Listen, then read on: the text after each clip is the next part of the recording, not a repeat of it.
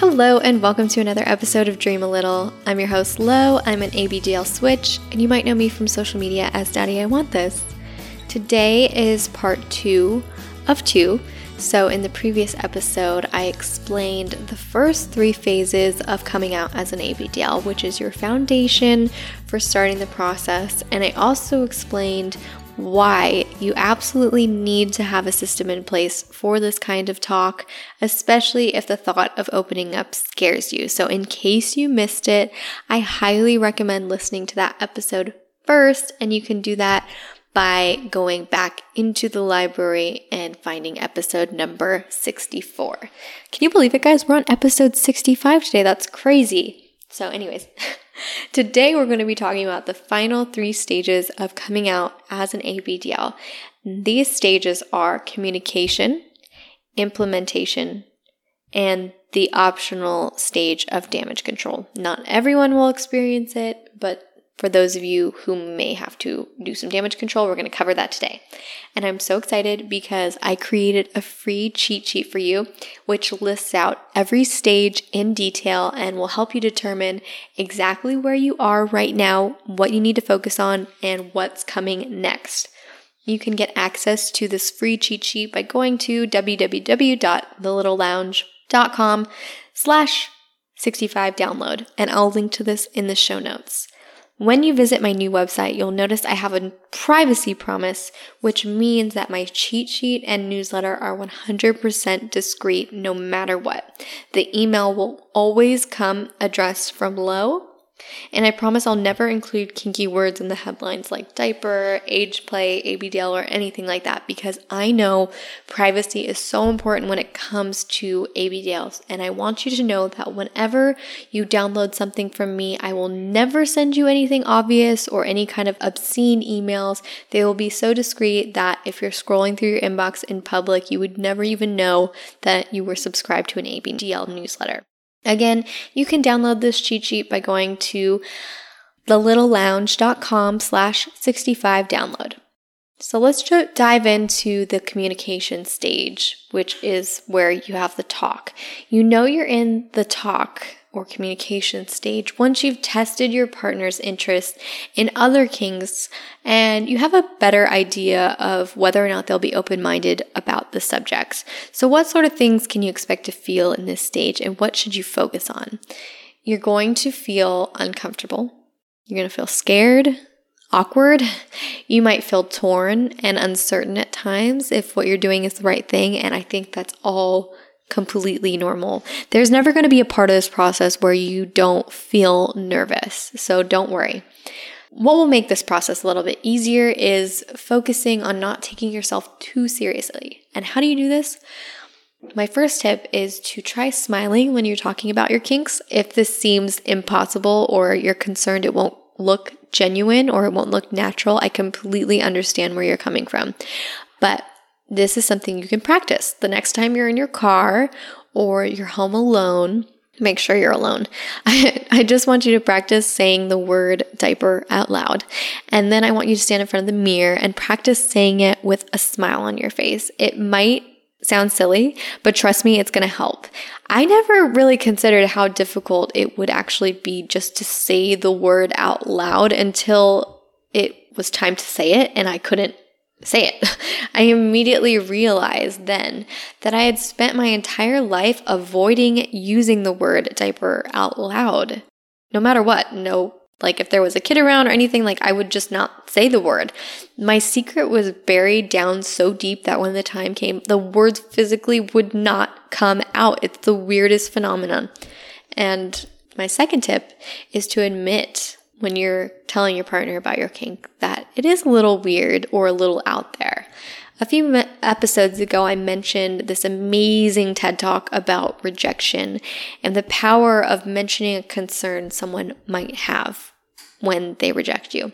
However, don't forget there's a huge difference between saying I'm weird or I'm a weirdo and yeah, I understand my kink is a little weird or a little out there and it's not for everyone. Do you see the distinction there? You're not saying I'm weird or I'm a freak. You're saying what I like is a little weird. I can understand that. and there's a difference there. So I'm going to link to that TED Talk on rejection on my website. Again, just in case you missed it, you got to see it, you guys. So you can see that by going to thelittlelounge.com/65download. My third tip is to focus on identifying an opportune time. And what I mean by opportune time is a time when you both have privacy and you know that you can trust this person to keep your secret. And most importantly, you're both in a good mood. And my final tip is to plan out what you'll say just in case they reject you. I want you to plan out exactly what you'll say no matter how your partner reacts. I think they're going to react in one of three ways. They'll either love it, they'll hate it, or they'll be kind of indifferent about it. And a few episodes back when we were talking about rejection, I included a free cheat sheet with the 5 different types of rejection and the responses you could use to that rejection. I will list this free download in the episode summary, which again you can find at thelittlelounge.com/65download. So what can you expect to feel in the next stage, which is the implementation stage? And what actions should you take? You finally got the courage to open up about your kinks and your partner is accepting and they're willing to try it. That is amazing. Congratulations. Honestly, the hardest part is now over, or so we thought. Dun dun dun. Just kidding. In all honesty, yes, the hardest part is over, but the next implementation stage is not easy by any means. So what do you do now? Now is the time to learn about your partner's hard limits and answer some difficult questions.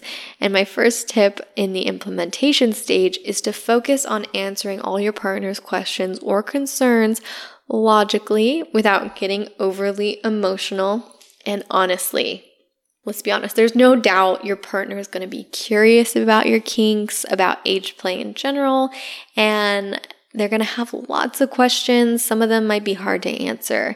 And I get this all the time. When it comes to answering questions about actually using the diapers and all that kind of stuff, I find that this is an effective answer, okay? So if they're like, well, do you actually use it? Or do you actually do this or that? You could just say, honestly, I've thought about it, but I'm not sure.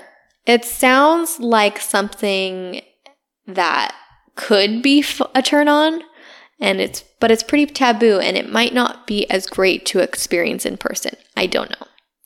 By saying this effectively, you're saying that you're open to it, but it also doesn't give away all the kinky things you may or may not have done in private. Got it? So it's kind of like a way to answer that you might be interested, but you're not really sure if it would, because it's true. Some things might be better in your head than actually in person. So that's just my little quick tip for overcoming those kind of obstacles. My second tip is to educate your partner and give them a good first impression. And one of my favorite ways to do this is through Tumblr. And that's why my blog, Daddy I Want This, was created, hence the name, Daddy I Want This. And I love using a blog because it gives you control.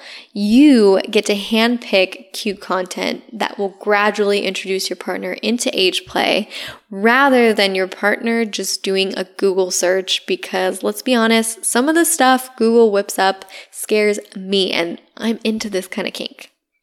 During this stage, you want to make sure that you're slowly introducing the diaper stuff. Like, you mostly are going to be posting sexual things. Like, you want to transition your partner seeing this in a sexual light and very adult-like and not as taboo. You know, you want to be reposting things that are sexy, but like maybe the girl's wearing a bow, or maybe the girl's wearing, you know, like leggings, or like those like cute little long socks, and then pigtails, and, you know, slowly. You don't want to go into like the hardcore stuff, and you always want to make sure you're posting high quality, or reblogging high quality photos. You don't want anything like dimly lit or like weird looking or sketchy. You want it to look really, really cute.